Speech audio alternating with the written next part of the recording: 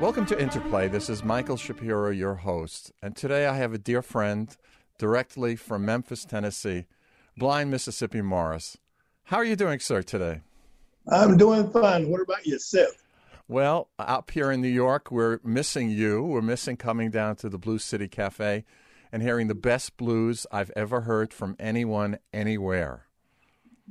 Wow, that's a big compliment, Well, there is only one Blind Mississippi Morris. I will tell you, I don't know, Mr. Cummings, it may be 3 years ago when I came down for a performance at the University of Memphis, and maybe 4. I'm not.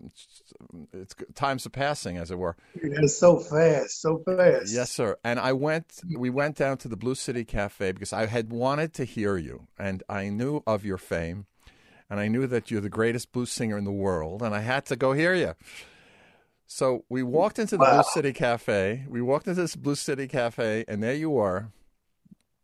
And you started singing with that great guitarist and that great bass guitarist, and I think Dalian Russell was on drums. Oh, my heavens. And that was, in the words of my father, Sam, who was in the jazz world in the 40s, you sent me, sir. You absolutely sent me. Wow, thank you. Now, let's talk about the blues. Because in my mind, as an American composer and musician, conductor, I am totally amazed by the genius of what you present when you're on Beale Street or anywhere else in Nashville or on national TV and movies, wherever, doing your kind of blues. People ask you this, but I know you've had a very interesting life, and I'm just curious, where are your blues from? My blues is from Louisiana. That's where my folks originally come from, Shreveport. But I happen to be born in Clarksdale, Mississippi. That's where your name comes from, Blind Mississippi Morris? Absolutely. Well, a lot of people from me playing, around, different places, they didn't think I was blind, and they'd be throwing up hands and all kinds of signs and, stuff. And sooner or later, I said, I have to figure out a way to let them know I can't see. So I put it in my name, Blind Mississippi Morris, so we won't have no misunderstanding. Because people can get that mixed up with you, kind of conceited or stuck up. Well, that's not me at all. That's not you at all. I can say that. But I'm curious about the origins of your music, because your music's very personal, and it is from your heart and from your body. I know the way you move to music is just breathtaking, and it is integral. It's organic. It's part of who you are. But tell your audience, where does your music come from? I know it comes from Mississippi, but explain what that means musically, can you? Well, music is, say for instance, is who you are, where you come from, what you're made of, what you've been through as a kid, how you wanted music to sound, what you heard, and basically my music came from my family. Robert and Mary Diggs, they was born in Shreveport, Louisiana, but they brought the blues to Mississippi, playing all around Jackson and Canton, Mississippi, Clarksdale, Memphis, God, all over the world. So I wind up, they started playing with the Mississippi Sheiks, Memphis Jug Band, that type thing. And as a kid, that's all I heard, especially it brought about a lot of good times when you done had hard times, probably all the summer and God through the winter, you didn't can or, do stuff like that. Your family had a hard time. They tried to keep the kids from feeling it, Yes. But, all this part of my makeup of my music, I tried to emulate, let people know exactly where I came from and how thankful I am to be here today, be able to play and still be of somewhat help. I think I'm doing pretty good. Well, it's a blessing because your music's totally a blessing. I'm curious about harmonica.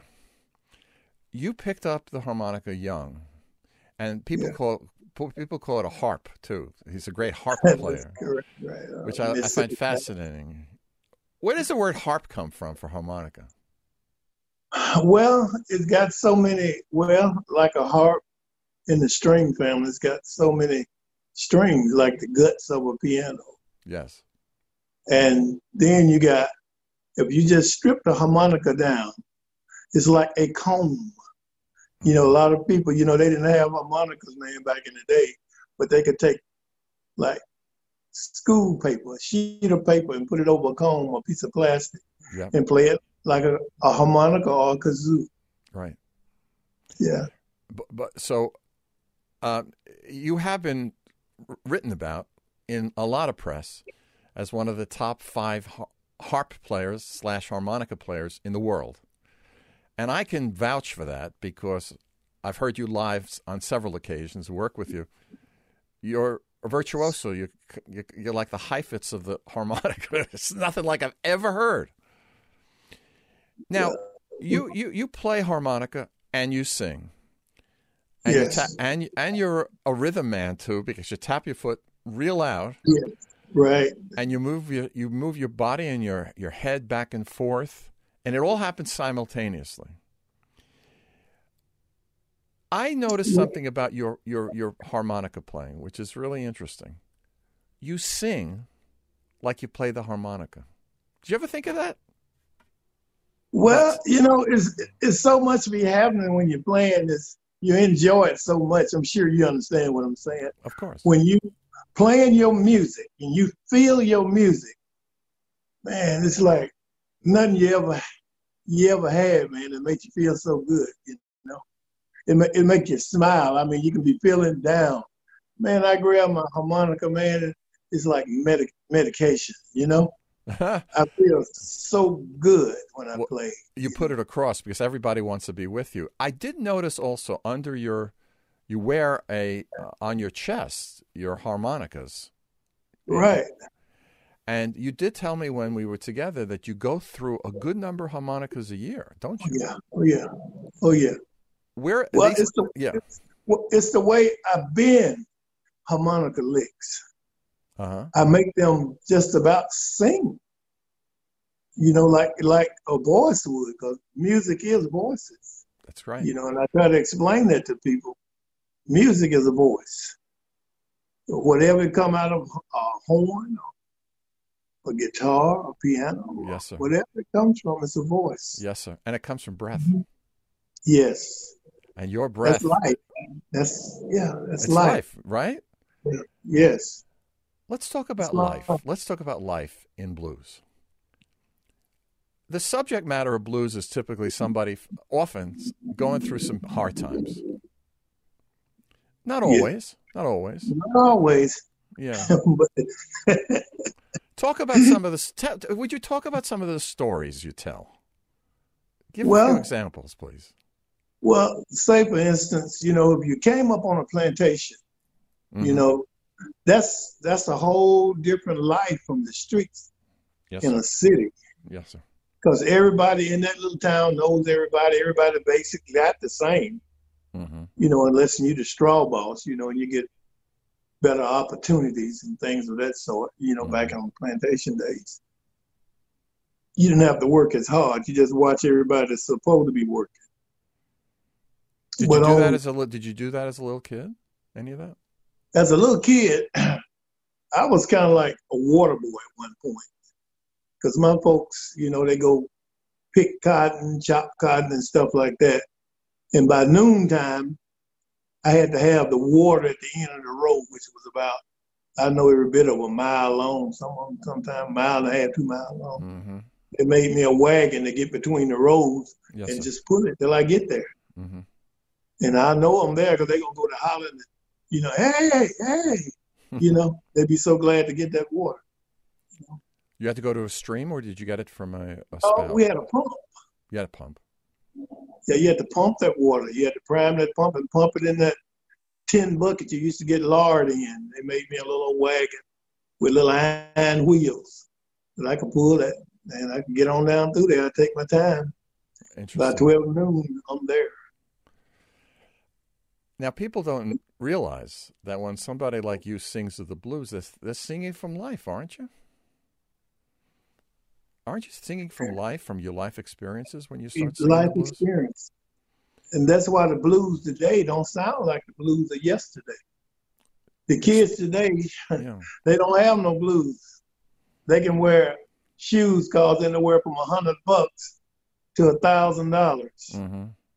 My God, that feed a whole family for a year or better. You know, back then. Yes, sir. You got 3 pair of shoes for $5.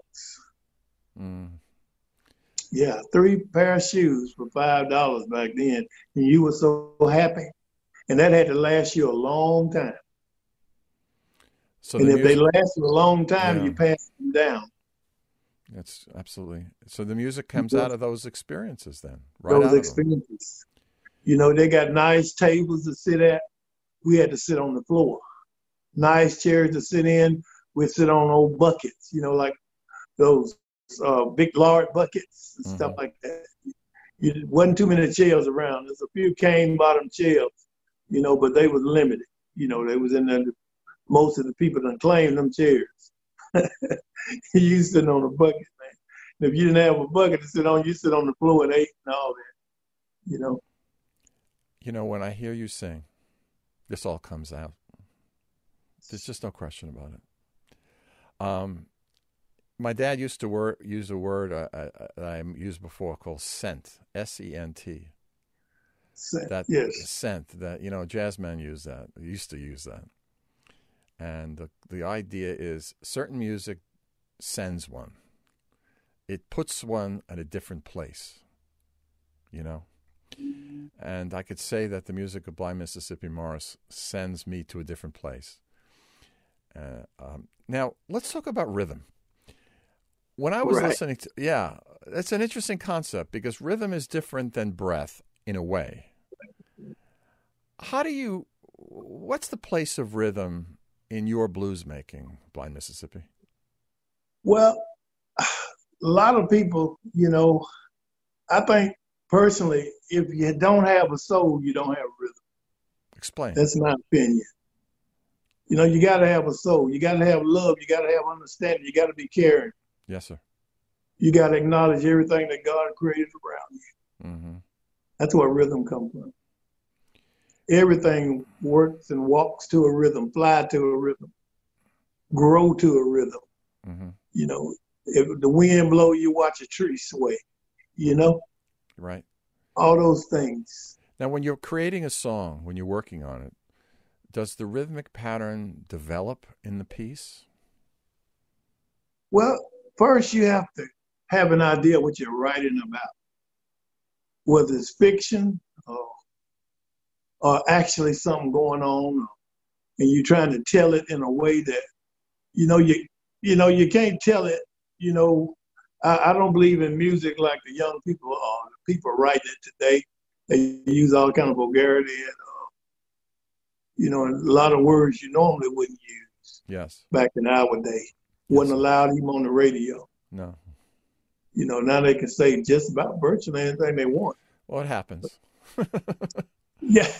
But when you're writing a piece and you're composing, you try to reach the heart of what you're trying to get the world to hear.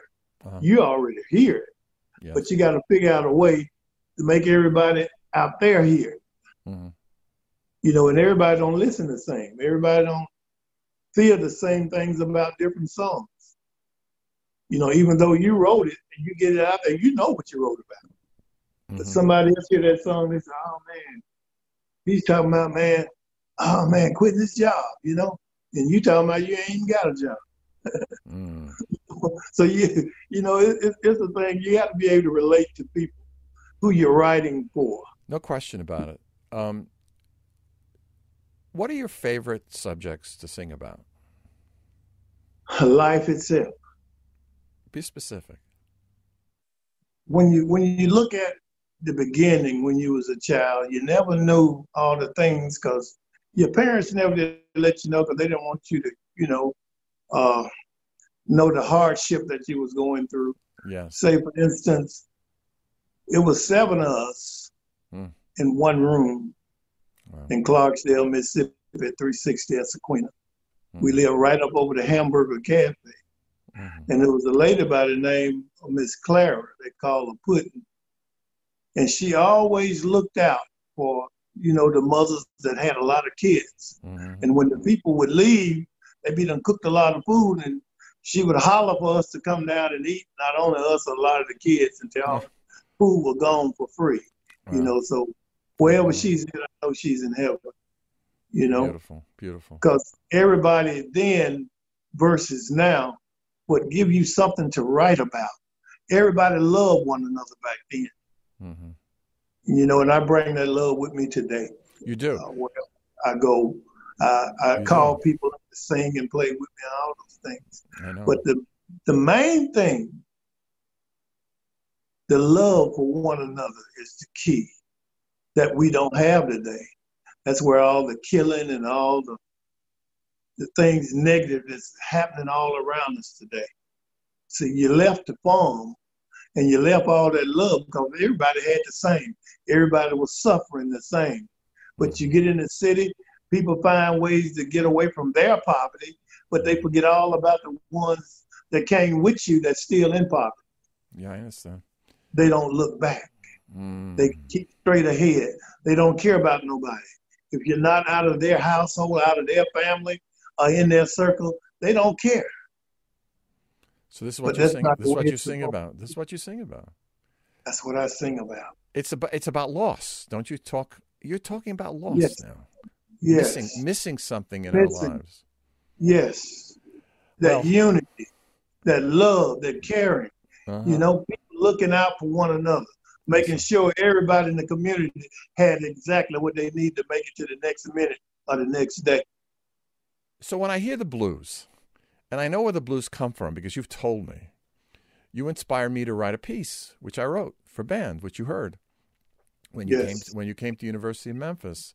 Yes. Which I call Old Mississippi Sings the Blues, which is based on your themes, and I wrote it for band. And Albert Wynn did it with the University of Memphis Wind Ensemble brilliantly. And we had a Blind Mississippi Morris concert, in which you performed with the students, which was the most magnificent thing. Yes. You have an expression that you use, which is "stay a while." You use it a lot. Yes. What do you mean by "stay a while"? Well, until you do, you don't really understand what life is all about. You can run through things. You can't see the forest for the trees. I know you heard that a million times. Yeah. And what they mean by that, you can be standing up in the forest but not see the trees. Right. Troubles and dying and everything can be all around you. It looks good to you because you don't see it. You don't feel it. You can't smell it. You can't taste it, But when you come down south, people tell you, "Oh, man, have you had some of that good cold water?" You think they talking about H2O. No, they're not. What are they talking about? They talking about some of that good homemade whiskey. Well, Tennessee's famous for it. Yes, Mississippi also. Yeah. But it had to be undercover in Mississippi. You got some great brewers down in there. Yeah, you do. It's been passed on just like Tennessee and Kentucky, Well, isn't blues passed on? This is an oral tradition, isn't it? Yes. Coming it's from passed one on, master but ain't to another. Too many can sing it because most of the people that I tell you that can play the blues, they done got tripped up by some of the city things that's going on, like crack and all these different drugs out there. They go in the city or somebody from the city bring it in. They try it, and they loses everything. Well, it's oppression. It's just another form of oppression and making money for certain people and robbing from the poor. It's happened for thousands of years. And the issue right now is we have to stop it. Part of the role of stopping it, in my view, is outrage and acting. And part of the role, I think, in stopping it is what you do. Because Yes. I think in many ways you're like a prophet, if I may say so. Thank you. Well, you are, because you're bringing the truth to people. And what's the truth? I mean, we've been through suffering, all of us. Yes. We've been through hardship, all of us. It's a pretty common experience. Yes. People get through different kinds of suffering. I did not grow up in one room with my brother and my parents. It was a small apartment in Brooklyn. My father was a state office worker. It wasn't a rich family. My grandmother came from a peasant background in Poland, you know. This is hard stuff. Oh, yeah. And it's common. So the commonality of it is something that we just have to remember, don't you think? And that's unity. Unity all around the world. Yes. Wherever you come from, poverty is still the same. Suffering is still the same. Mm-hmm. But getting along and being able to understand your poverty with this person's poverty is the problem. Why is there empathy coming from your music? And empathy from a lot of people. But then there's some people that just don't have empathy. Why don't they have empathy? Why don't they care? Well, they don't have conviction. A lot of people out there playing, they're playing for the sake of money. Mm-hmm. That's not me. I play for the love of music because I have a story to tell. You might not can read it through my words, but I'm sure you can feel it, you know? Yes, sir. You can feel my music. You can feel my music. But don't you feel you have to do it? I have to write music. I can't. You have to write it. You have to tell a story. You have to let people know where you came from, why you sing the blues, Mm-hmm. the message you're trying to deliver. Because a lot of people don't read the Bible. Mm. And everybody think that blues is ugly and evil. It's not. Oh, no. Blues is a testimony, a story, just like it's sitting up in a courtroom. Mm-hmm. Yeah. And to end our wonderful conversation with Blind Mississippi Morris, I have to say that you tell a story like no one else. Thank you so much. I've heard the great symphony orchestra, the Berlin Philharmonic, New York Philharmonic, Chicago Symphony, you name it. I've been to the Great Opera House. I've been to La Scala, the Metropolitan Opera, you name it. Wow. I've been to all these places because I perform in a lot of these places. And I've heard great performers over the years, but you're with them. You're totally with them. You say the great images of life, and you present it in the most wonderfully warm, compassionate way. I tell you what, before I get off the air, yes, sir, I want everybody to know I'm trying to write a book. Oh. I'm trying to do a new album and a video, and it's going to take money to get around this big old world and go to these places, take these pictures. I got to get photographers and all these different things, and I got to travel. And I'm asking for a little help from the community on my PayPal. Nice. Just come on and drop a few dollars in there. Hey, it'll be well worth it. Thank you know, and I want to write this book before I get out of this place, because I think I got a better place to be, man, in this crazy place, you know. Well, as you would say, stay a little while, all right? Stay a little while. Yes. Stay a little while. Stay a little while. Blind Mississippi Morris, thank you so much for being on Interplay. Hey, my pleasure, Mr. Shapiro. Of people of your caliber. My God.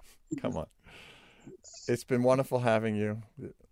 This is Michael Shapiro with Blind Mississippi Morris on Interplay Conversations in Music.